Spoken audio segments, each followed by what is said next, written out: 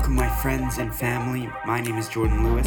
I'll be your friend or family member today, and thank you for joining me for this episode of the ReEvolve Media Revolution podcast, featuring Arik Peace. Our brains are hardwired to make easier decisions. Decisions become easier when they are informed and are perhaps the easiest when we've made the exact same or similar decisions before.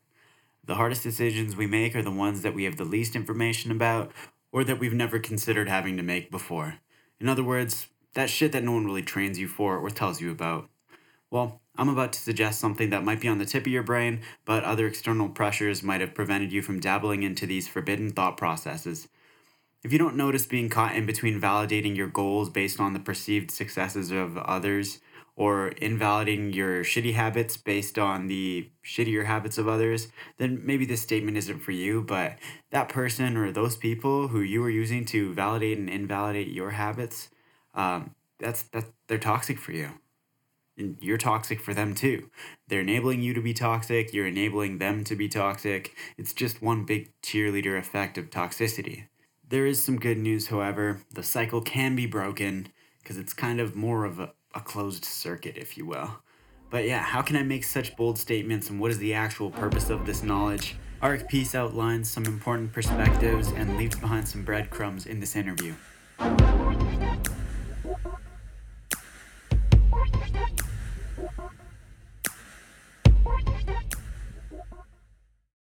I'm here with Arik Peace. What's up, brother? How are you doing? Good, man. I'm good. How are you? I'm good, bro. I'm good. So you're from Calgary, Alberta, eh? Born and raised, man. Been here my whole life. Born and raised. Gotcha. And how long have you been involved in the hip hop scene in Calgary? You know what, man? Like, compared to a lot of these other artists I've started interacting with, like, I consider myself pretty new to it. I mean, I've been making music my whole life, but it wasn't until 2-3-ish years ago that I really decided that, you know, this is what made me happy and this is what I wanted to do with my life. So for real, man. And what made you actually make that decision the 2 years ago? Yeah, you know, it's like this was like right around the time I was coming out of school, and I knew from day one that helping people was always going to be, you know, my like way through life. It's what I was happy with doing, and I was like doing a lot of nonprofit work and pretty much exclusively nonprofit work while doing music as a hobby on the side. Yeah. And I just realized that, you know, if I can make something that not only makes myself happy, but I can also take someone out of the bullshit in their lives for like 3 minutes at a time, then I'm like winning in the best sense possible. That's true, man. And I agree with that wholeheartedly. But how did you find you came to that conclusion, or that aspect of kind of just wanting to like help other people? Well, I think it's like really ingrained in hip hop as a genre, like music absolutely as a whole, but like hip hop itself has always had such like a community focused bond to it. It spoke to me from a very, very young age. I think I was probably 7 or 8 the first time I put on 36 Chambers and was just like really pissing my mom off with that. But I heard it in the music from day one. It was about, you know, some of these artists come from some of the worst situations, but rise out of that with their community through the music. That's the truth, man. And so listening to Wu-Tang back when you were 7 years old, you kind of got into designing your own kind of beat since then, or writing your own stuff since then, or how did that progress? Yeah, like my first step into the music world, like I was always like the one subject when it came to English class in school that I was good at was poetry. I was always pretty dope at poetry. So that kind of, I would, you know, from there I would start writing songs. I started, you know, I taught myself how to play a handful of instruments when I was a kid, just like hand-me-downs and whatever we had lying around. But I fell in love with playing jazz on guitar. It just came so naturally. And like when you start messing around with jazz and you start messing around with blues, well, then you start messing around with sampling and you start messing around with chopping, and then you start listening to Jay Dilla, and then all of a sudden you're a hip hop head. Yeah. It just naturally evolves and progresses into what it is now. Yeah, exactly. Yeah, I have a question on that. Someone asked me earlier, like, what happens next when hip hop is like over and done with, or stops being kind of like the main scene? What do you think the answer to that question is? Oh man, I find that fascinating because like, so I went to school, like I got a business degree, and one of the main reasons is like I'm a huge data freak when it comes to a lot of things. Like I love analytics. You know your stats. Yeah, I love, and like I love checking out charts that have shown like, you know, how the most popular genres at the time have changed. Like without a doubt, in the 60s and 70s, the most popular genre was rock and roll, right? Like, yeah. And if we're just talking sales numbers, but right now, like there is no question, hip hop is like the most dominant genre, at least in the Western world. Yeah, so, for sure. Do you have your own like charts and like graphics done for these stats? Oh yeah, absolutely. I can send them. I can send them your way. So you should send them my way, and we'll put them on your page when we get you up there. All right, for sure. They're very cool. I mean, I'm a huge nerd, so that it makes me happy. But if anyone else is interested in checking it out, I'm more than happy to share. Have you ever shared it with anyone before? Oh yeah, for sure. Okay, that's dope, man. People who are also like kind of equally as interested in that kind of information as you. Yeah, and a lot of other artists as well. Like I think it is important. Like it's definitely easy to get lost in your numbers a little too much and worry about them too much. But it is something I think as an artist or a musician, really anything, you should pay attention to it. Just because it can give you a lot of insight as long as you're reading it correctly. But that's the truth, man. Especially you can use it to identify where you are in a release. Like if you're about to make a release, if you just dropped a release, or if you're a couple weeks after, and see how it still contends. If you don't keep up with your analytics, you're falling behind on that information, and you can't really optimize and adjust, right? Exactly. And information is power, especially when it comes to your own, whatever you're producing. And like a lot of artists might not have access to it. They might not know how to look at it the right way. And like, if I can help them do that, then again, it all comes back to that helping people out thing. For sure, man. We'll make sure that information is present and available. Yeah. But back to your main question about like what's next in terms of like hip hop. I am like so interested to see, because I feel like EDM and electronic music is still going pretty strong, but I kind of feel like it's even changing a lot already. I agree. Yeah, and it's like, you know, other genres have really stuck around. I think alternative rock has started making a bit of a comeback. Like I'm noticing a lot of bands coming out with that kind of vibe and doing crazy numbers. So I don't know. It'd be interesting to see. I think one of the cool things about hip hop is that it so easily blends any kind of genre you want. Like you can hear anything from like heavy dubstep hip hop to like country hip hop. Like it's crazy. That was actually going to be my next question. Do you track those as well, like the subgenres? I try not to focus on those ones as much, just for the pure sake of like I don't have the resources to, because there's so many. Like that's a lot. I'm sure like big record companies are tracking that shit all the time, but they've got like $1 million servers to keep track of that. So no doubt, and that stuff's going to get harder and harder to keep track of as people keep like crossing genres mid-track, right? Yeah, and we like to put things in boxes as people, but I think music is becoming a lot more ambiguous. That's the truth, and it's reaching a broader demographic for that reason. Yeah, like people might get mad about it, but I mean, like I like hip hop has changed so much since its inception in like the late 70s, and it's like a lot of it would be unrecognizable to someone, you know, back in that time. But I think it's good for the genre. I think evolution is what keeps it alive. For sure. That's crazy, man. So has hip hop just kind of been the main genre for the longest time now? Is that kind of a safe thing to say? I'd say like safely that hip hop took over as the dominant genre if you're going to talk like sales figures in the 90s for sure. Like when pop music was at its peak in the late 80s into the 90s and even the early 2000s, rap and hip hop was going right with it. And it just took over. I'd say especially by like 2005, there was absolutely no question hip hop was like the biggest genre in the Western world. That's awesome. That's so like interesting to know, man. Thank you for sharing that info, and I'm really excited to see those graphics as well. Yeah, no doubt.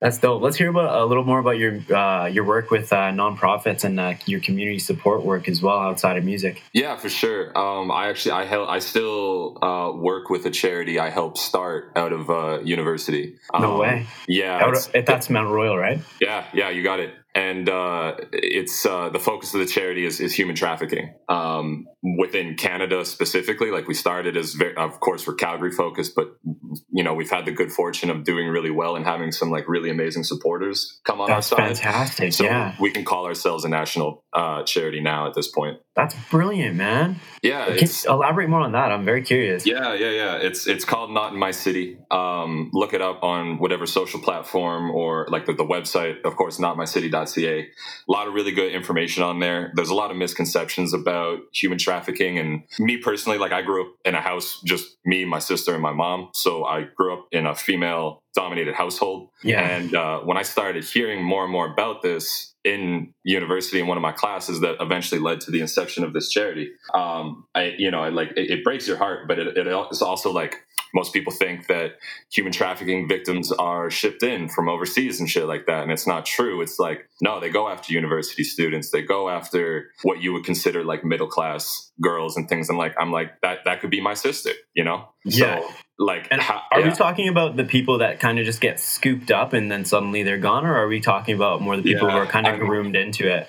Definitely grooming. I mean, I can go into this for hours and hours and hours, but like, I wouldn't doubt it, man. I wouldn't doubt it. The big thing is like, oftentimes the evil of it is that the trafficker starts as a boyfriend, as a support line, as this and that, and then all of a sudden it's like, oh, we need a little bit more money for rent. Why don't you do this? And then we need more, and then before you know it, it's like it's slavery. Like, it is slavery, man. At the end of the day, I mean, it's a person held against their will, forced to do something with obviously no compensation. It's slavery. And so I'm going to guess, just by your kind of success that you've been talking about and being able to expand beyond the borders of the city, that this is more than prevalent across the nation. Yeah. I mean, even when we started getting into it, I had no idea the scope that you have. Cause like we live in a pretty good country. Like I would say that, a lot of Canadians live in that top 1% of life in the world, but we still have a lot of these big problems we need to be more focused in on. And it's hard to look at it sometimes, but we need to look at it. I agree, man. That's crazy. I'm glad you're bringing attention to that and shining a light on a very, very, very dark issue. Well, and we can't do it without the city. So that's why I'm like, the supporters make it happen. That's true, man. You've got our full support all the way. I'm excited to see how that grows alongside with your artistry. I'm so happy that we've learned that about you. Yeah, I really appreciate that. It's funny, the main founder of the charity is a country music artist named Paul Brandt. No way. Who's a born and raised Calgary boy too. Yeah, that's crazy. Yeah, so Paul and I always kind of joke with each other because I'm not the biggest fan of country music and he's not the biggest fan of hip hop music. No way. But we have a healthy relationship there in making fun about that. That's so funny that you have that connection too, because I'm on the side of the hip hop heads, right? And everybody, it's funny because nobody on hip hop likes country unless you're kind of crossing genres a little bit. Yeah, you typically get that mix back. I've never heard what life's like on the other side. I didn't know they didn't like us either. Yeah, well, it's interesting. It's like, even though I'm not the biggest fan of country music, there's a lot of themes in it that I think line up with hip hop if you look deep enough. But they are very opposing genres, even just audibly. Do you think it's possible that country as a genre has just been around and so popular for so long that, like similar to how hip hop's got tons of subgenres, that country also has tons of subgenres that we're not aware of, and that's why people kind of dismiss it? I think so too. Yeah, because like you talk into country, then you can get on the folk side, you can get into bluegrass, you can get into like all these weird subgenres. Because it's like the one thing I think is the most similar between hip hop and country music is it's music born out of not a whole lot. Like hip hop, like it's about the come up. Yeah, well, and it's like, like a lot of really big country artists were very poor. They were, playing with hand-me-down instruments. Everything sounded like crap, but they just kept grinding. And hip hop was, I think, in a very similar sense. It's like a lot of these kids didn't have money for music lessons or to buy new instruments, or you just work with what you got. That's for real, man. And sometimes that's just your voice, right? And that's like kind of the bread and butter of hip hop and country with just the voice and like a guitar or yeah. So I said that weird, but you know what I mean. Yeah. It's just it's expressing the pain that you've got. Yeah. So let's move on to talking about your elevating in the YYC hip hop community, or trying to elevate the YYC hip hop community. Tell me about that, and recently getting more involved as well. Yeah, because I think being like the YYC hip hop scene, it's always a scene I've attended in terms of a fan and as an audience member and as someone who just really, really, really loves the culture. And I think just trying to support it. Yeah, and I think we're in a really unique position where the YYC hip hop community is mad slept on, like no doubt. I agree. I 100% agree. Yeah, but that does give us the opportunity to surprise people, right? And just come out as the true underdogs. I agree with that as well. Yeah, and like, people didn't look at the 6th before Drake blew up Toronto, and now you've got like Toronto's got so many artists. It's considered like LA of Canada, right? Like it's just what you got to do. Like and people might say, well, yeah, it was just Drake. It wasn't just Drake. It was Tory, it was Nav, it was like all these other artists that made Toronto what it is. Like that's true. And would you kind of say that Drake might have led the pack, but it was definitely the push from the others that made Toronto kind of what it is today? Yeah, like Drake led the pack in popularity, no doubt, and he got people paying attention, and you can't take that away from him. I think he's a brilliant artist, but it's like if he was the only one, then people would get bored eventually. For sure. So what have you been doing lately? Or maybe not lately. Let's talk about like pre-COVID, I guess, when you could actually go out and kind of support the community. What were your main things to do then? I loved checking out like pop-up shows and everything. Most of what 10 at 10 does, I think, is so dope. And Benny and everything that he's got going on in the city. Yeah.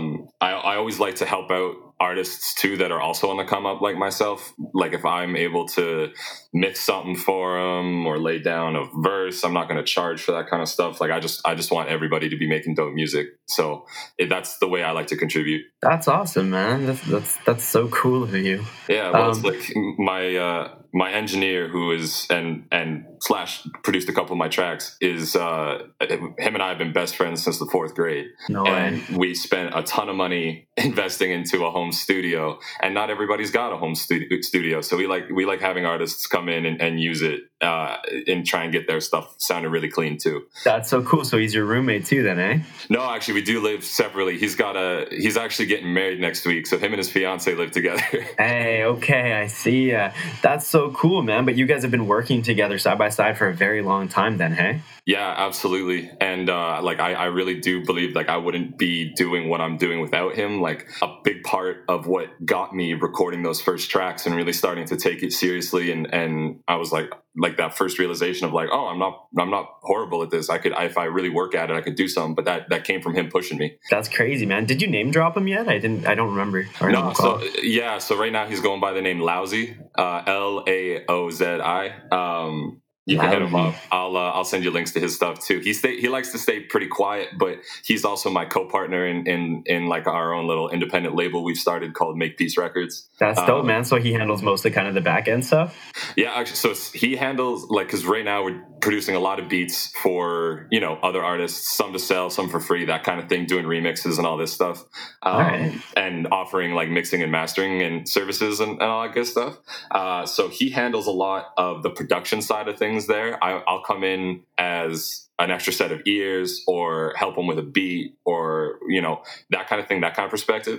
But I handle the business side of the record company, and he definitely is the artist when it comes to that stuff. That's cool. And what's the label that you guys run by? Yeah, so it's Make Peace Records. You can hit us up on whatever platform you've got that you like to use. You'll see us. That's so dope, man. All right, let's get into a bit more of or a bit more specifically into your music here. So we'll start back. You started releasing music last year, right? Yeah. I guess it was like a little bit before last year. I've taken down some of the early tracks. Fair. Why is that? It's just about, it's like some stuff just as you improve, as you get better, I think it's really important to release that early stuff. But you do get to a point where you listen back to it and you're like, I'm 10 times better than this now. We don't need this here anymore. Yeah, and you don't even want to be related to it.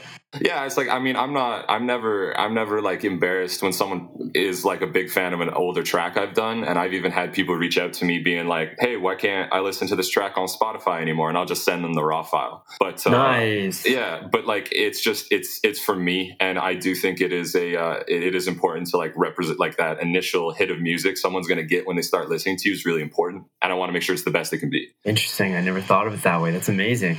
So what is the first track that you released that's still available to us? Is that either For You or The Office? I think The Office was before For You. Okay. Let's talk a bit about The Office. Actually, what I'm seeing from your music, man, and I love this a lot, is that you kind of had the transition. It's actually just so true and honest, and it just shows where you were in your life when you were writing or making this track. Were you writing your tracks kind of simultaneously, or did you just do one track and then the next, then the next? Well, first of all, thank you for the compliments. I really appreciate it. Yeah, of course, man. It's like a cohesive project. Like everything you've put out, it's awesome. Thank you. I really appreciate that, and that's the goal. But no, to your question, I definitely have, I'd say at any given time, like I'm actually just looking at my in progress folder right now, and I've got at the moment like 20 tracks going on right now. Okay, all right. And I mean, I've got a bunch other that are actually ready for the studio. So I usually like have multiple different songs going at any given time because I like having the variety depending on what kind of mood I'm in that day.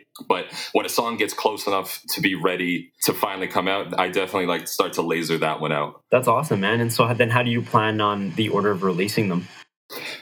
In the past, it was very like just spontaneous and whatever I was feeling like. I think lately I've gotten a little bit more strategic with putting out songs and putting them out into like small groupings rather than doing singles. Because singles are great when you're building because you can give people like that repetitive, constant, hit of music.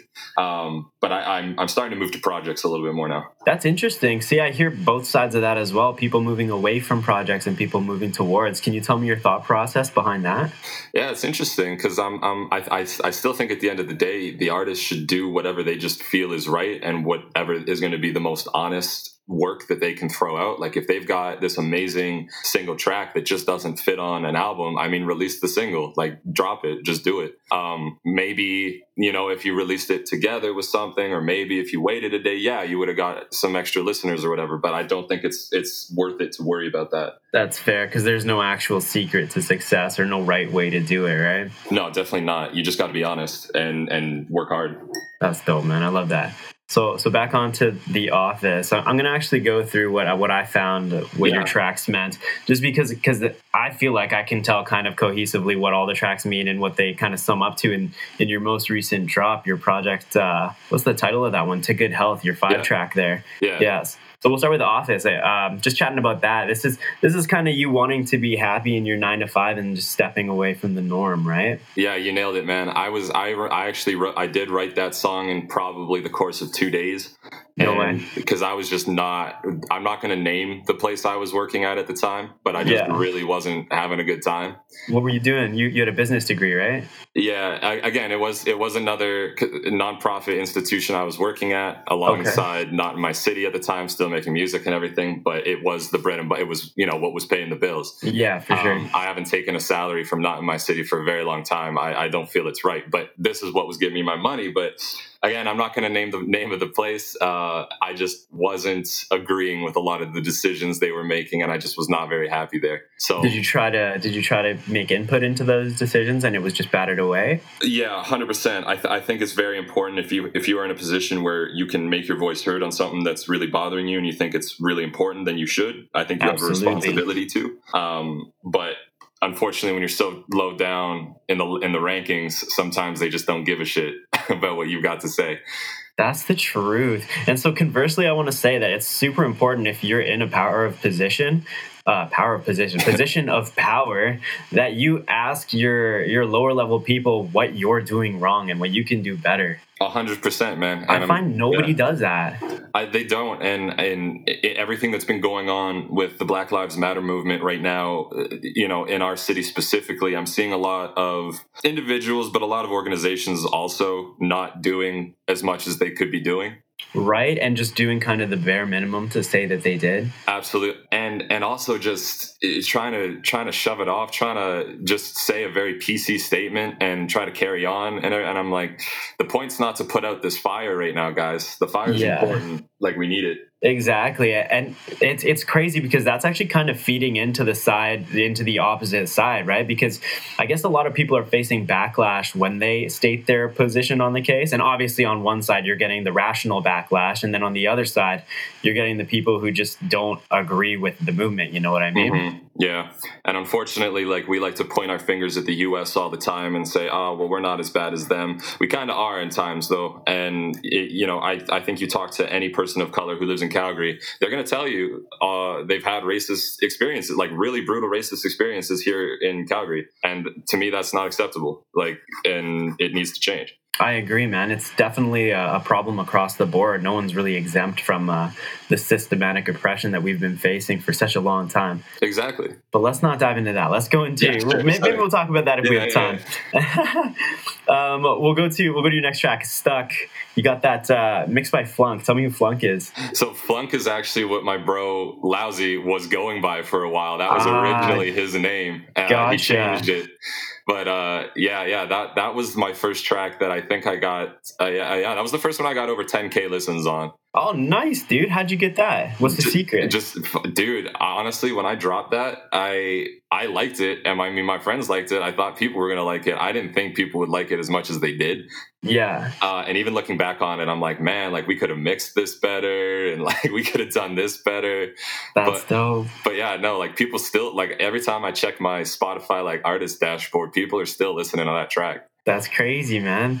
And then more into the lyrics of that song as well. I'm seeing that you're kind of looking at your stuck in your ways in a good way, and like your kind of newfound ways in your hip hop ways. Is that, and kind of accepting your identity and your role in that? Is that kind of what you're going for there? Yeah, like it was kind of like I wanted the song to come across as. It was weird because I'm talking about being stuck in my ways, but I'm also talking about changing at the same time. And the point was to be stuck in the idea of changing and pursuing this. If that makes any sense. I think it makes sense. It's more of a transitional stuck.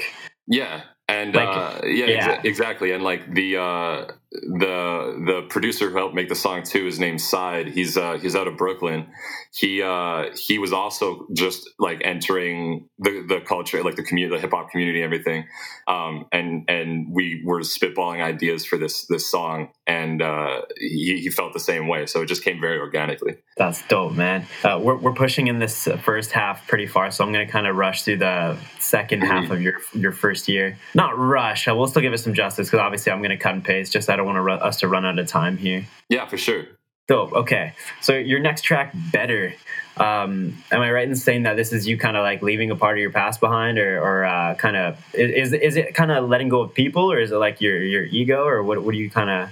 Yeah, it's like that song and the other track For You that came out like right after it were kind of along the same vein of it's wishing the best for myself, it's wishing the best for the people around me, it's wishing the absolute best for my fans, but at the same time like things are going to change, things are going to be different, and I might, we might go different ways in life, but I still wish the best for you, kind of thing. Yeah. And then so what made you come to that kind of acknowledgement or kind of realization that you had to do that? I just think the ultimate form of self-respect you can have for yourself is to show love to someone who might even show hate towards you. Okay. And that's a really hard thing to do. And I'm not saying I'm the best at doing that. Like, it's a hard thing to learn, but I think it's the right thing to strive for. And that just trickles down into just always being like, you know what, like you were a chapter in my life. You were part of my life. You contributed to my life. Thank you for that. But like, I got to go this way. I agree wholeheartedly with that, man. That's for sure.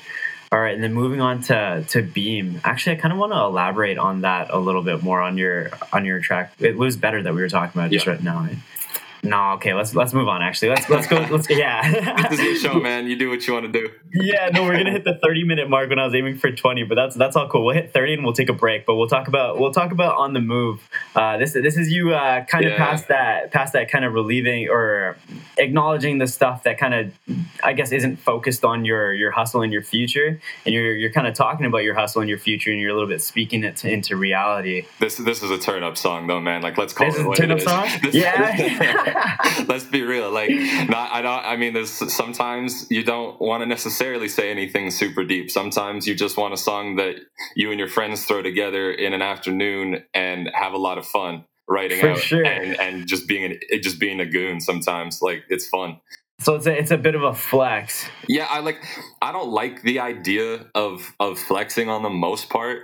I wanted this song to come across more as just like I'm a silly dude, and this is how I like to have fun. Like, gotcha. Like I'm not trying to necessarily rub anything into anyone's face.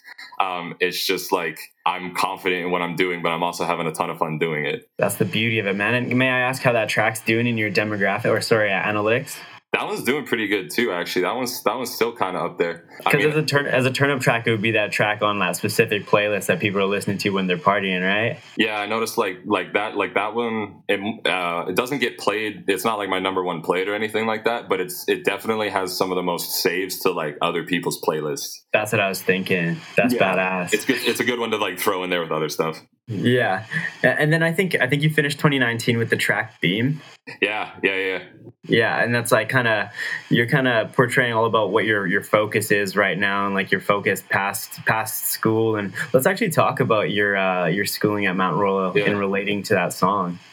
Yeah, like it's Beam was interesting because it was still, again, it was in the vein of a turn up. I wrote this one pretty close to On the Move, and this one though I wanted it to be a little bit more like a little bit trippier to it, a little bit more acknowledgement of where I'm from and some inspirations I've had in there. Like I've snuck some people into the bars and things like that, and I talk about Mount Royal, I talk about my high school, because like even today when I run into people I went to school with, you know, they barely recognize me, just because I've always been like this, but it's only recently that I really started to own it. So that's awesome, man. And so what was school for you, or who was Arik Peace back in those days? I was like, man, like straight up, I think of myself as like a really weird kid. Was or still is? I mean, I definitely still am. People just like me more now. Fair. Yeah, I find as you get older, it's the weird kids that start really making moves on societies, man, because they're the ones working. But isn't that the truth? They're the one who stepped away from the strategy, the regular pace, right? Yeah, man. I mean, Bill Gates said it: "Be nice to the nerds; they'll be your boss one day." That's the truth. But no, it was. I definitely was. Like I had friends, like my friend, like core friend group through school and everything, which I was really fortunate to have. But I like all through school, I was focused on just doing stuff and working. Like I've been working since I was 15, and like I mean, I had my parties, I had my fun in school, I had my turn up days and everything like that. But I was definitely a weird kid who was just like way too obsessed with his passions to give a shit about a lot of the trendy stuff. And in school, when you're not into the trendy stuff, you're the weird kid. Yeah, that's totally fair. But at least you pushed through and still got your degree there, eh? Oh yeah, for sure. Like I had like high school was tons of fun. University was a different kind of fun. Still fun though. Yeah, and I mean, you get a lot of independence at that point in your life, whether you want it or not. But like it was the first time I was learning something that I wanted to really learn. Because even though I was still so heavy into music as a passion, then knowing business helped. It's to this day still like I don't regret going to school at all because I learned so much that I can use in the music. And you're probably definitely going to use it all, and it's all going to take a play in your success in the near future. I wouldn't doubt that. I like to hope so. I mean, I would like to see someone try and slide a bullshit contract my way because that's not going to fly. Has that happened? I've had a few people try to do some shady shit with some clever wording. Interesting. So it was actually malicious. Oh, absolutely. And that's where I feel like that's where I get really concerned with artists that maybe don't have the same kind of experiences with this, because it's really easy to fool somebody in the business world with legal talk and shit. For sure, man. There's a reason that the trap is designed the way it is. Con men have evolved too, right? Absolutely. Yeah. And it's like, I mean, I'm not trying to hate on every single label out there, but you hear about some of the stuff the labels do, and it's like the labels are being the con man. I agree, man. And we're talking like from the largest labels that you can name to even the small guys. They're just like kind of fucking the people that are their product. That's the thing, and they're treating people like products. And I get it. At the end of the day, money is the bottom line for most things. But I really like that. Like I think artists going more independent, starting up their own labels and everything like that is becoming the trend, becoming the norm. And I think it's the right way to go. I agree wholeheartedly with that. Yeah. Like, sorry. Yeah, I know we're running out of time. No. We're not actually running out of time. Like I got time. It's just, I just try to keep it in a window because then the mixing, mastering, post is going to be a fucking nightmare. Yeah, exactly. But let's actually just take a quick break here. Yeah, for sure. We're going to listen to Arik Peace's track, Way Back When. It's back out here.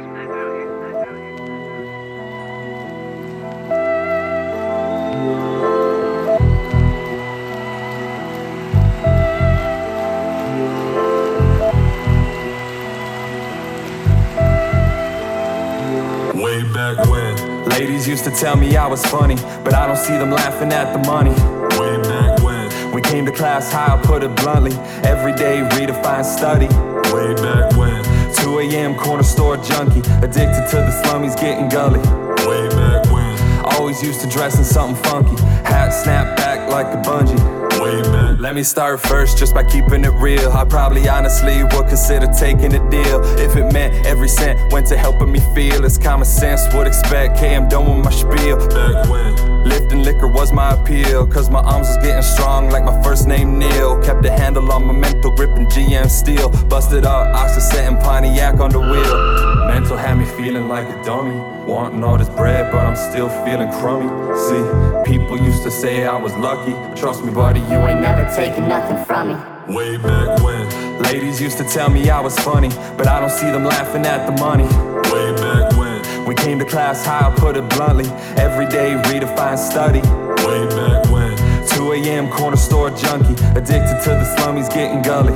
Way back when always used to dress in something funky, hat snapped back like a bungee. I had a thing with August, but I left her in June. And I would've saved some profit, could've spent it on booze. Yeah, we talked about life and all the things we could do, cause the future seemed bright and we had nothing to lose. But you blew your own cover, you regret what you choose. Say you'd smoke your own mother, now go choke on the fumes. You a vaudeville lover, eating vomit as food. And I told you motherfucker, I'm addicted to doom. At least I can say I learned my lesson. I've reassured myself, got straight and cut the guessing. Well, now I'm all in on progression, cause if you got it, then you got it, no exceptions. Way back when ladies used to tell me I was funny, but I don't see them laughing at the money. Way back when we came to class high, I'll put it bluntly. Every day redefine study. Way back when 2 a.m. corner store junkie, addicted to the slummies, getting gully. Way back when always used to dress in something funky, hat snapped back like a bungee. I readjusted vision, kept my focus and frame. Now I'm working on my flame to up my confidence game. See, my aim was on shame and pinpointed on pain, cause it's hard to see the sun when you're drowning in rain. Yeah, jack of all trades, yes I do most things. And I wanna cop a jet so I can stretch my wings. To sustain my reign, I wanna pop champagne, cause how the fuck you touch me if the sky's my lane? One last thing I gotta mention, you gotta stop making doubt and misery your best friend. Yeah, improve your mind state, that's the lesson. Then drop ties with the fake ones on your tail end. Peace. Ladies used to tell me I was funny, but I don't see them laughing at the money. Way back when we came to class high, I'll put it bluntly. Every day redefine study. Way back when 2 a.m. corner store junkie, addicted to the slummies, getting gully.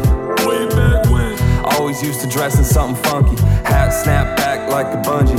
Way back when. Way back when. Way back when. Way back when. Way back. All right, and we're back with Arik Peace. How you feeling, bro? Feeling great, man. I'm feeling great. Yeah. I'm having a dope time. Yeah, that's good to hear, man. You and me both. So let's get on. We were talking about your tracks there. I think the last one we left off on was Beam. So let's move on. I think, and correct me if I'm ever wrong or if you ever like feel like interjecting on this, but your next one would be Certified Life. Yeah, that's correct. All right, let's hear about your thoughts on that track and your process on it, man. Because I feel like individually, all of your tracks just kind of convey one specific aspect, and you just kind of extrapolate on it. You know what I mean? Yeah, for sure. Like Certified Life was this track I started writing because this was at the point where I was. I don't like to use the term blowing up. It's not accurate, but I've been getting more attention. And okay, all right. People in my life not directly in my life, but like people that knew me but didn't know that this was what I was doing now started reaching out to me and being like, is this actually you? Did you actually make it? Like just being really, really shitty about Why that. were they skeptical? They just didn't know me enough, I guess. And fair. Yeah. And I mean, like I've never been super, super public until now with music I've made. So maybe that's it too. But okay. I started writing it as a few lines in it like mock the people that are hearing that I'm a rapper now, and they're like, no, that just doesn't sound right. And but I flipped that up of like, no, like this is what's happening, and this is like certifiably what I am doing. Like you're hearing it from the source. This is me. This is what I'm doing. Yeah. And I definitely picked that up from the track too, man. It's like you're certifying your focus on music, and you're kind of just like abandoning the previous distractions as well. Yeah, like focusing in on the work, just saying, I mean, it's not like a fuck you haters kind of vibe, but it is a like I'm not going to stop doing this. For sure. Like this is the new grind. This is the new focus, or this is like the main core of your existence. Yeah. Like when people think of me now, this is what they need to think about. Gotcha. And what exactly do you want that thought to be like? As soon as you come to their head, like what do you, or let's say, what's the thought that comes to your head when you think about yourself immediately? Yeah. Cause I mean, like being known as a rapper is the goal, is the idea. But I think people get image in their head when they think of a rapper. I'm not talking like a stereotype or anything, but we all have our different idea of what a rapper is. For sure. What I would love to be considered in that mental space of someone is an artist, more so than anything. You think of artists as very, I think when we think about artists, we think about that a little bit more similar than when we think about a rapper. I agree, man. And I think that's a little bit because sometimes when you think of an artist, the first thing you think of, is kind of someone who does like paper to pen to paper story, or like painting and stuff like that. A creative person, someone who produces something. Exactly. And then we want to lean that more into thinking about that as like the rapper is the artist instead of just a rapper, right? Exactly. It's kind of bringing more dignity to the term.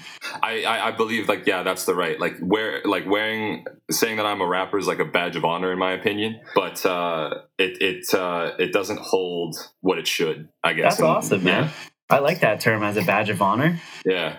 I think it is. It's hard for any rapper to say that they're a rapper starting out. It's a hard thing to be that confident with it and just tell everybody like that's who you are. That's very true. Do you think that's important to kind of accept that as your identity? And did that take a while for you? Like I guess you released quite a few tracks before people started coming out to you and wondering why you're releasing music, right? Yeah. I definitely, it took some time because I do believe that like saying it out loud enough in those situations, you really take it to heart too. Like you're reinforcing your idea about yourself, which is really important. But yeah, like it was a little while before I started saying like, yeah, I'm Arik and I rap. That's fair, man. That's dope. And then with your next track, you kind of state how you feel about being Arik and being a rapper. Like we're talking after Certified Life. Yeah, your track called Proud. Yeah. Proud was a super fun one because I started thinking about like this is when things had started, like because I had at this point Stuck was doing good, On the Move was I had a handful of tracks that were doing okay. Yeah. And I started seeing actual like streaming money coming in. I got like my artist YouTube channel. Things were going good. Yeah. And how directly related to that is your like coming to clarity of that's what you wanted to do or that's what you wanted to be?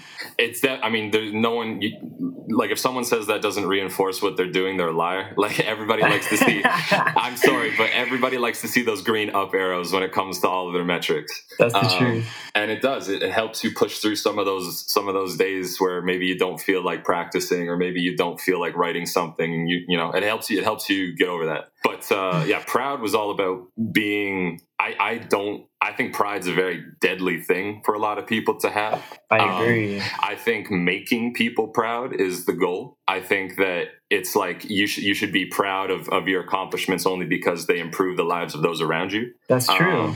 I don't like to say, well, I'm proud just for being me. I'm like, okay, I'm proud, but why? About what? Like, what have I done? What have I made? Like, who have I impacted?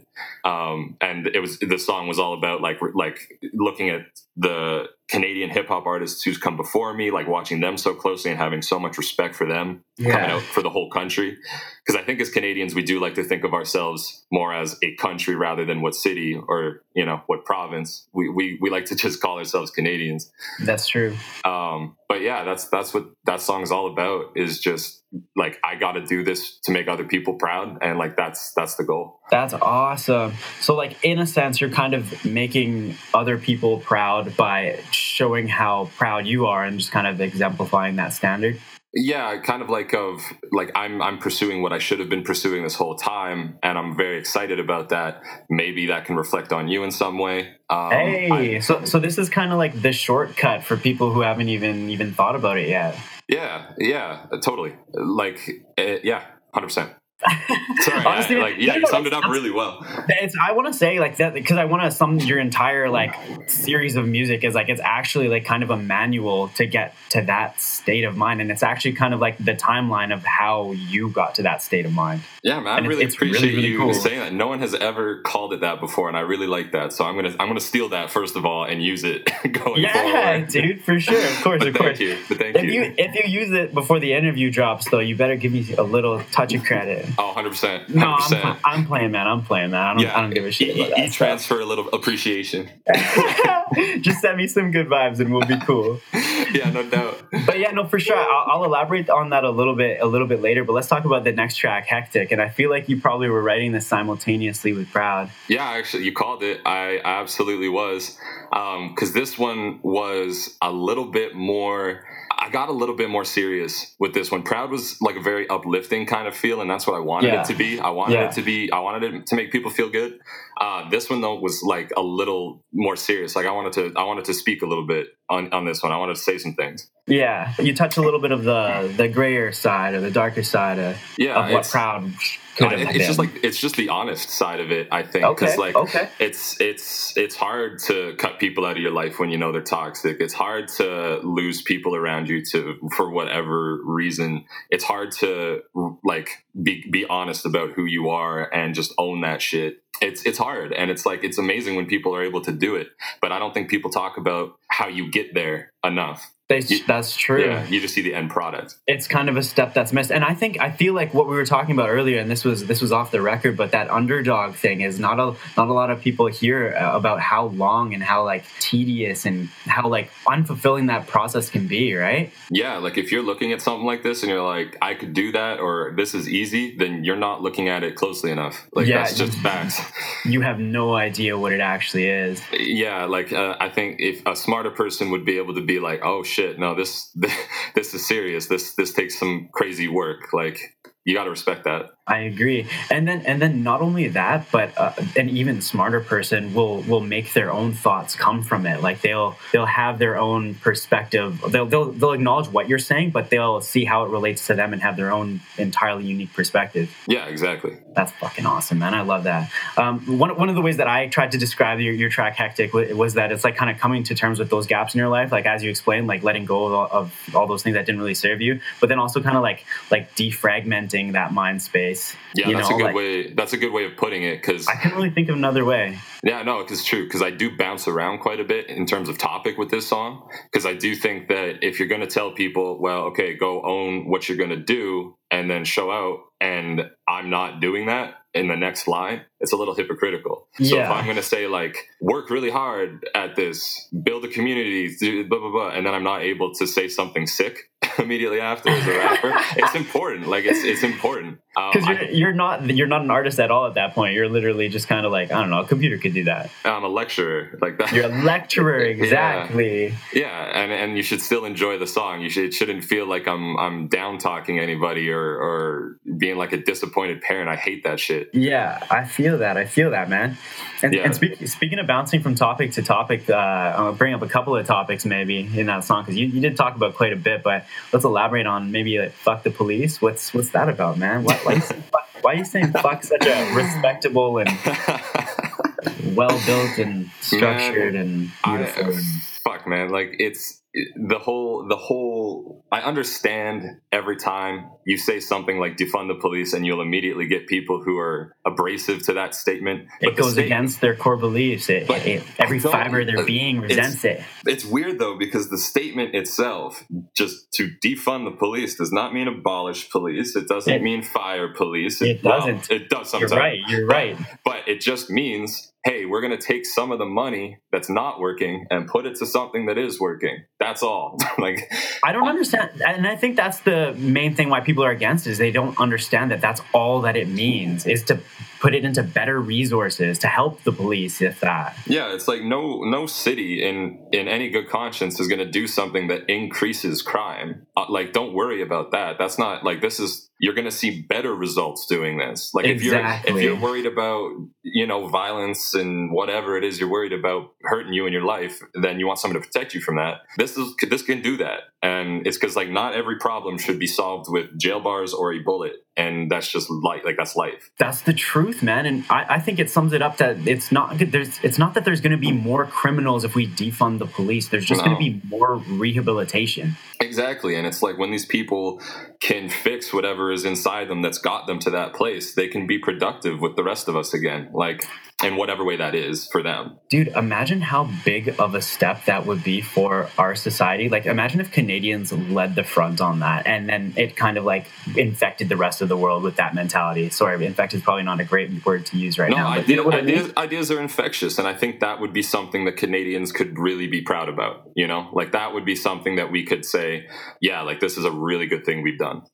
What do you think would be, and I'll give you my idea after you give me yours, but what do you think would be the best way to get people on the side of defunding the police, in the respect that it's like a fantastic idea that helps everybody involved and we're not kind of shitting on anyone? I think what people would respond to most, and unfortunately this does require that people have a basic level of sympathy and empathy, but if you start getting more and more people telling their stories of not just their negative experiences with police, but how positive rehabilitation techniques aside from prison have changed their lives.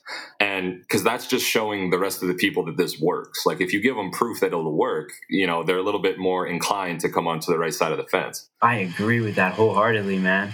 Yeah, no, I'll give you. That's a brilliant idea, and I think we should definitely use that. Do you think we're actually doing or making steps to make that happen, to prove that the alternative resources will work? I hope so. I think we're still we're so close to just the starting line for that process, though. Right now, yeah, I really feel like we've only taken like a step or two in the right direction. Right, like I agree. People are just starting to talk about it now. Like it takes time. Okay, I'll tell you my solution. And I literally just thought of this while we were talking just now. So this is kind of like a co-idea, if you will, have this with me. Yeah. But imagine if we get the police on the side of defunding the police, and like from the perspective of if we could give them the resources to learn the different jobs that would replace it, because they're already kind of trained in some aspect to deal with that confrontation and to deal with and they've been through the experiences. So why don't we provide them with the resources to approach mental health things, and instead of calling them a police officer, call them a mental health officer or something else, like branch them out and specialize them. I totally agree, man. Because like in all of the stuff that I've read, I've only seen it was like a tweet from an officer somewhere in the States agreeing with defunding the police, but that was just like one instance of that I saw. Yeah. Whereas like I would like to talk to certain officers about this idea, because I do think you need to listen to both sides of the table, even if one side of the table is increasingly wrong. I agree for sure. Just like with the country music thing. Yeah, it's just the right way to go about it in the long run. But I would like them to, like, I don't know, like maybe cops feel like a lot of the situations they go to, they're not equipped to deal with, and they would prefer someone else who is trained to do it. Because it's fucked a lot of times, and like I don't know if I just got a badge last week and I'm coming to like this addict out of his mind, just like I like fuck, what do I do, right? Like I don't know how to. Dude. As a cop, my only solution here is to put him in cuffs and put him in like the drunk tank. Like that is what I can do as a cop. It's not going to help him though. Yeah, man. I feel like with technology, and this is no excuse for society, with the level of technology that we're at, and this could be done like boom tomorrow. Just slap a body cam on the police officer that's handling these altercations or whatever you want to call them. Slap a professional in their ear, like with just like an earpiece, relaying them live feed, and get them to direct the interaction. That's cool. That would be, because you're right. You could totally do that. Like we have the technology to do that. We have the technology to do that. We can do that for free right now. I can go onto Twitch right now and see some dude IRL streaming in the middle of the street. Exactly, with literal people messaging him on Twitch with what to do next or something like that. You know what I mean? Yeah, and he's got like 3,000 people watching his phone stream or whatever. Like, come on, we can do a professional in the ear of a cop. We can do that. And we can pay these professionals exorbitant amounts because they're doing absolute phenomenal work and preventing. Oh my god, sorry, I don't want to rant about this anymore. I'm gonna get too passionate. But yeah, man, it's a very serious conversation. It's very important one. But yeah, you get passionate talking about this. For sure. Let's. This isn't the center of the conversation, man. You are. Let's move on. Yeah. I hope this doesn't elaborate as much as that one did, but we'll jump on to one of the other topics you touched on in Hectic that I found interesting. You explicitly say this: sharing a bed with, and I'm thinking it's your ex at the time or current ex. I don't know how old the context of this song is. Yeah. I mean, it was. Are you allowed to talk about that, or should we cut this from the interview? No, it's fine. It was not like a. It's not so much. It was based on a person. Okay. It's more talking about like what's the best way to it was like just kind of like a clean breakup. But it's more of the idea of what I'm talking about in the first lines of like I'm acknowledging certain things, but we're still in bed. Like I am using it as a metaphor, and yeah, there was a girl at the time with this issue, but the two just overlapped. Let's just say the two overlapped very well. Okay, and it became more of a symbol than an actual literal reference. Yeah, because I'm like, was her name Mary? No, I'm using a reference to weed there, obviously. Yeah. But, maybe her name started with M. or maybe it was a double entendre and her name was Mary. Who knows? Oh, maybe it was. That's up to the listener. Who knows? Who knows? Yeah. You're just telling the story, bro. Whoever's listening, man, that's all you. You put whatever face you need to there. All right, man. Let's move on to Way Back When. Your next one there. Let's hear about that. Man, this is I think to date this was probably my favorite track to make. I will say this one still holds the crown. Dude, I want to say that this is the first track and maybe the most track that kind of is like you. Like this track is Arik Peace. Or like this is like the revelation after kind of fucking years of being bogged down or whatever. You know what I mean? It is. I felt like the triumphant song. I felt very in my element on this one. It felt not forced at all. It came so naturally, and I was like, yeah, like this is me. Like this is just pure.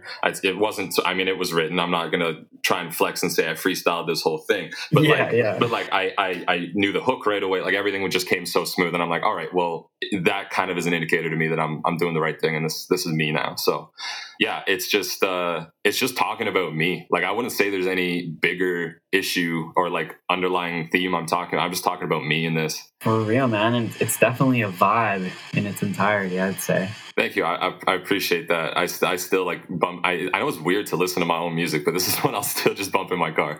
You think you don't listen to your own music very often? I do, but some people think it's weird, man. Like I had the like playlist on shuffle with a girl in the car, and like something I did came on, and she's like, "You listen to your own music?" And I'm like. Fuck, yeah. Like, what do you mean? Dude, yeah. I'm like, I'm sick. Fuck yeah, I listen to my own music.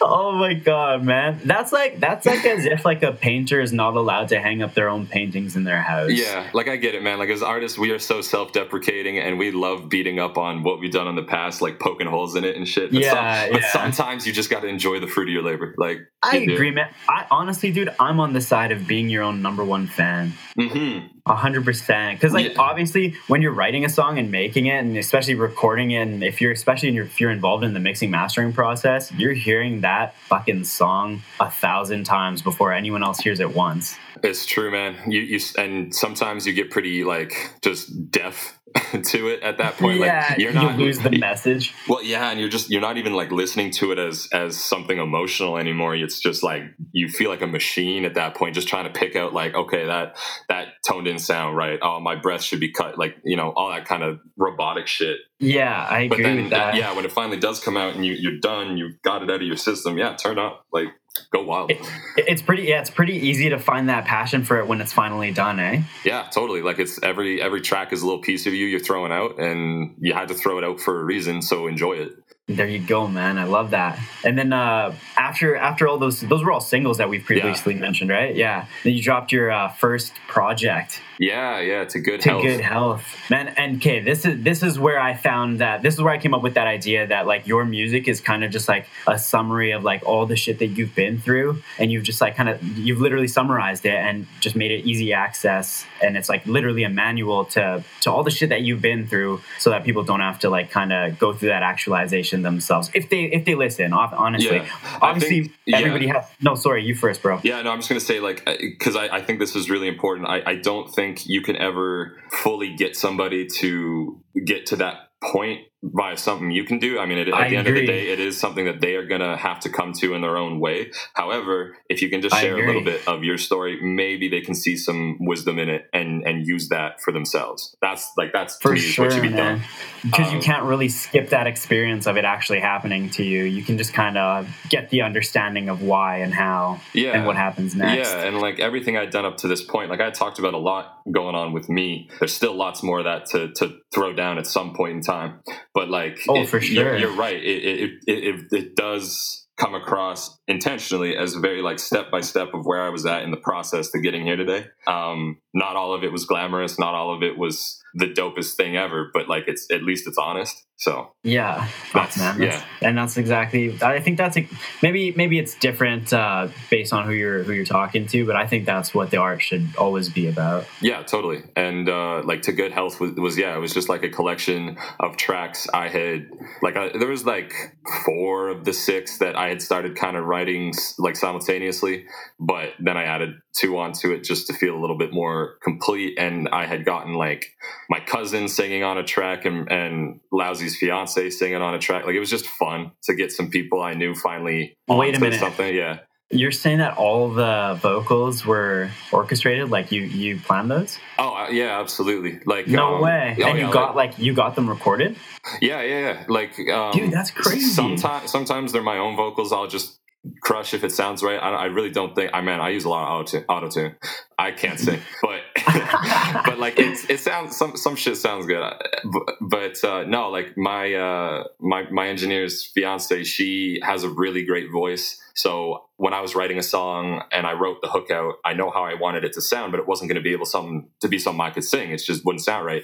But I know she could do it. And again, like I knew my cousin he has like a really gravelly kind of almost like fucking Johnny Cash, but higher pitch voice. Yeah. Like, oh, this would be really cool to play with. Like I'm going to write a song so I can get him on it too. That's dope, man. And that's what I want to do more of. Like the more I can involve like the people around me and what I'm doing is like that shit makes me so happy.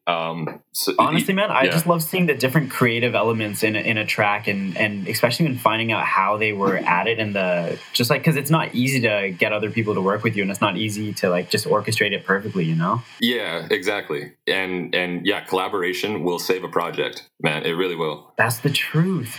So wait, you're telling me like that voicemail recording in your track Audi, was that an actual voice recording you got, or was that just kind of like a planned skit?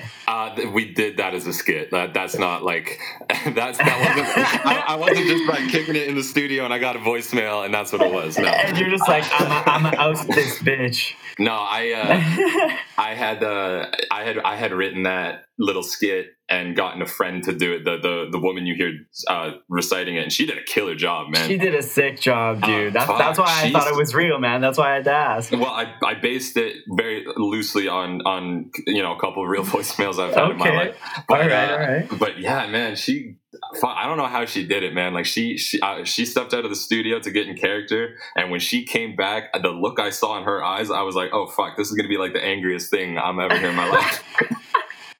How many takes? I want to say like 6 or 7. It was pretty quick. 6 or 7? That's crazy, man. Because we stitched some of it together, but for sure. But yeah, I want to say like 6 or 7.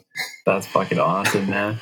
And listen, we actually don't have too much time in our session here, but is there anything else specifically you want to touch on in that project specifically before I touch on the things that I want to? No, let's hop into what you want to chat about it. Yeah, okay. Because there's a specific part to this is obviously you coming out as like this is me, the artist. This is Arik Peace. This is like that cohesive project. And as you said, you're going to start kind of doing more projects, right? Yeah. So this is that first one. And so this is where you kind of just have like your identity is out there. Like you got your fucking heart is on the page, dude. Yeah, man. And it seems like one of the big steps behind that, or at least it seems like something that you wanted to convey in this track, was just kind of losing your ego. Oh, dude, 100%. Tell me about that. I think ego is poison. I think it's just not. It's in this like the same line of having pride for no reason. I agree, dude. It's the same kind of poison that they're telling us. Fuck, no, never mind. I was getting off on a random thought. Okay, go on. It's a poison. Yeah, it's not something you need to focus on a ton. I think that is like the definition of getting lost in your own sauce. And it's just, I don't believe you can be objective about your work and who you are if you've got a fat head. And the worst part about it is you stop listening to people. That is by far the worst part of having an ego, is you just stop listening. You stop taking criticism. Yeah, you just think you're too good, and it's not true. Man, so tell me about your own personal ego, what it was like, and then how you kind of were able to shed that. Yeah, my thing was like, in terms of my ego, it wasn't I was thinking I was the shit. It was the opposite. I kept being down in the dumps of like, oh, I'm not that dope.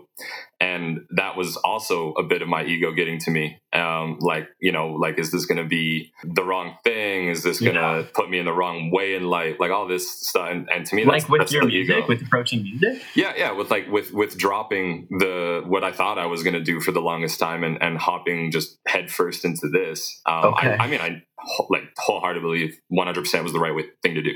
Yeah, I agree 100%. But yeah, that like little voice telling you not to sometimes is your ego, because who am I? Like if I'm an artist, like that's what I am. I don't have anything really to worry about. I'm just producing me. If people like it, that's great. If they don't, well, that's life. That's fucking awesome, man. And I find that once you're able to do that with yourself, you're able to engage in more genuine connection with the world around you as well. Yeah, you stop taking things too seriously, and you start really, really listening to people, which is like weirdly enough, a very hard thing to learn. I agree. And so one of the things, or one of the main statements in your track, Letting It Out, is I'll only stick to folks helping me out, and haters repelling me now. Those are two main concepts of that track, or at least the ones that I pulled. Yeah. It's like if the people around you are going to make or break you, I believe, especially when you're pursuing something like this. Yes men will be toxic. People who try to leech off of you will be toxic, but also too, like if the people around you don't genuinely want the best for you, then those are not the people to have around you. It's just the way it is. And sometimes it's hard to cut ties with those folks, but you gotta. That's the truth, man. And you've stated that through your music time and time again. Yeah. And it's like, sometimes that's family, and like sometimes you got to do it. Like it's just tough. It's tough. I really sympathize with people who've had to do it, because I've had to do it, and it's not fun. I agree, man. No one's really safe when it comes to kind of like having to give them space, I guess. Mm-hmm. Yeah. All right, man. That's crazy. Is there anything in particular that you'd like to talk about just before we sign off here? Because we are running out of time. Anything you want to address, anything you're super passionate about, anyone you want to shout out, literally anything you want to say at the end here. Yeah, for sure. I mean, I want to thank you absolutely for having me on first and foremost. I had a blast doing this today. This was really dope. I hope I get to talk to you again. I'm counting on it. Yeah, we gotta have some set. We went off on some tangents. I think we could have our own episode. So. Yeah, dude, I agree. I 100% agree. Yeah, but yeah, I want to shout out my family, my friends who got me to where I'm at, especially like my engineer, Lousy Chris. Like you're the reason I'm doing this, man. Can't thank you enough for that. And we got so much dope shit coming up. It's great. Like I've got 3 tracks dropping next Friday, like this coming Friday. Just a small little project I put together called Lazy. Lazy's out on July 24th. Just a quick 3 tracks. I'm working on my first album. I'm trying to get that out before the end of summer. So stay tuned for that. And I got my first music video coming out soon too. No way. When? We're just wrapping it up. I don't want to give a date just yet, because I don't even know the date just yet. But I will say it is. It's for way back when. And yeah, so that's coming soon. That's awesome, man. I know I'm excited. I can tell you that. Thank you again so much for joining me here, Arik Peace. Yeah, I appreciate you so much. Yeah. All right, bro. You too, man. Take it easy. Yeah, take it easy. And that is Arik Peace, everybody. If you want to learn some more information about him, you can go to www.reevolvemedia.com/Arik Peace. That's ARIKPEACE. And Arik has given us a little taste of, actually he's given us an entire track of something unreleased. Maybe it'll be released by the time that you're hearing this, but this track is called Questions.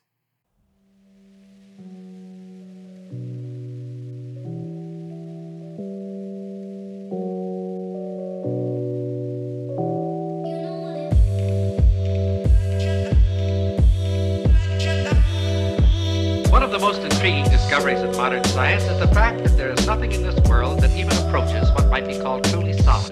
This is the landscape that I'm interested in portraying. What are you two doing sitting there? I'm also not only portraying it, but I'm working in the style of it. Information is power. You apply. I've got a lot of questions, so you know I'm being honest. How depression keep increasing when the drugs are staying honest. When we cry between the wheezing, yeah, I call it hydrophonics. And I know this shit ain't easy, but I hit off limit topics. Your lives can fall to pieces and no one can seem to stop it. Even I don't have the reason, so please tell me if you spot it. Imperfection is the season, I'm the furthest thing from flawless. But one day I'll have the answers and my peace will turn to profit. How we gon' start out on something we didn't even know? How we gon' puff up on something we didn't even grow? How we gon' show up when all we know is how it flow? How we gon' blow up if I go fuck the status quo? Why you wanna hate on every single thing we did? Why you wanna take out every single thing I hid? When I follow destiny, carpe diem where I slid. Why you asking all these questions? Just shut up and let me live. See, if I wanna succeed and fill my bank up with money, it should seem to me my enemy is named Comfy. I wanna be all I can be, but my balance is clumsy. So I studied Charlie C since it helps to be funny. Dictated conviction, please just stop and listen. Like a sniper shooting blind, you don't know what you're missing. Hitting an instant, shooters enlisted. Look far enough ahead and you distance the vision. I'm coming for you clowns and you don't even know it. Cause I'm aiming down my sound and my vision is loaded. Shot my head into the clouds, I really hope that you notice. Cause I have a lot of questions and I'm losing my focus. How we gon' start out on something we didn't even know? How we gon' puff up on something we didn't even grow? How we gon' show up when all we know is how it flow?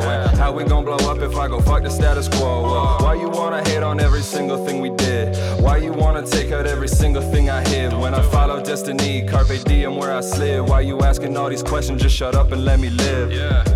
Oh, what's up? Humans, for the most part, don't have a clue. They don't want one or need one either. They're happy, they think. It's not so bad. But why the big secret? People are smart. They can handle it. Get an insight and you know something, you know? But you don't want to say it out loud because you're kind of afraid that it's not going to be really true and it'll spoil the whole thing for you, you know? Let's hurry and finish this guy off. I'm ready for these lessons to be over.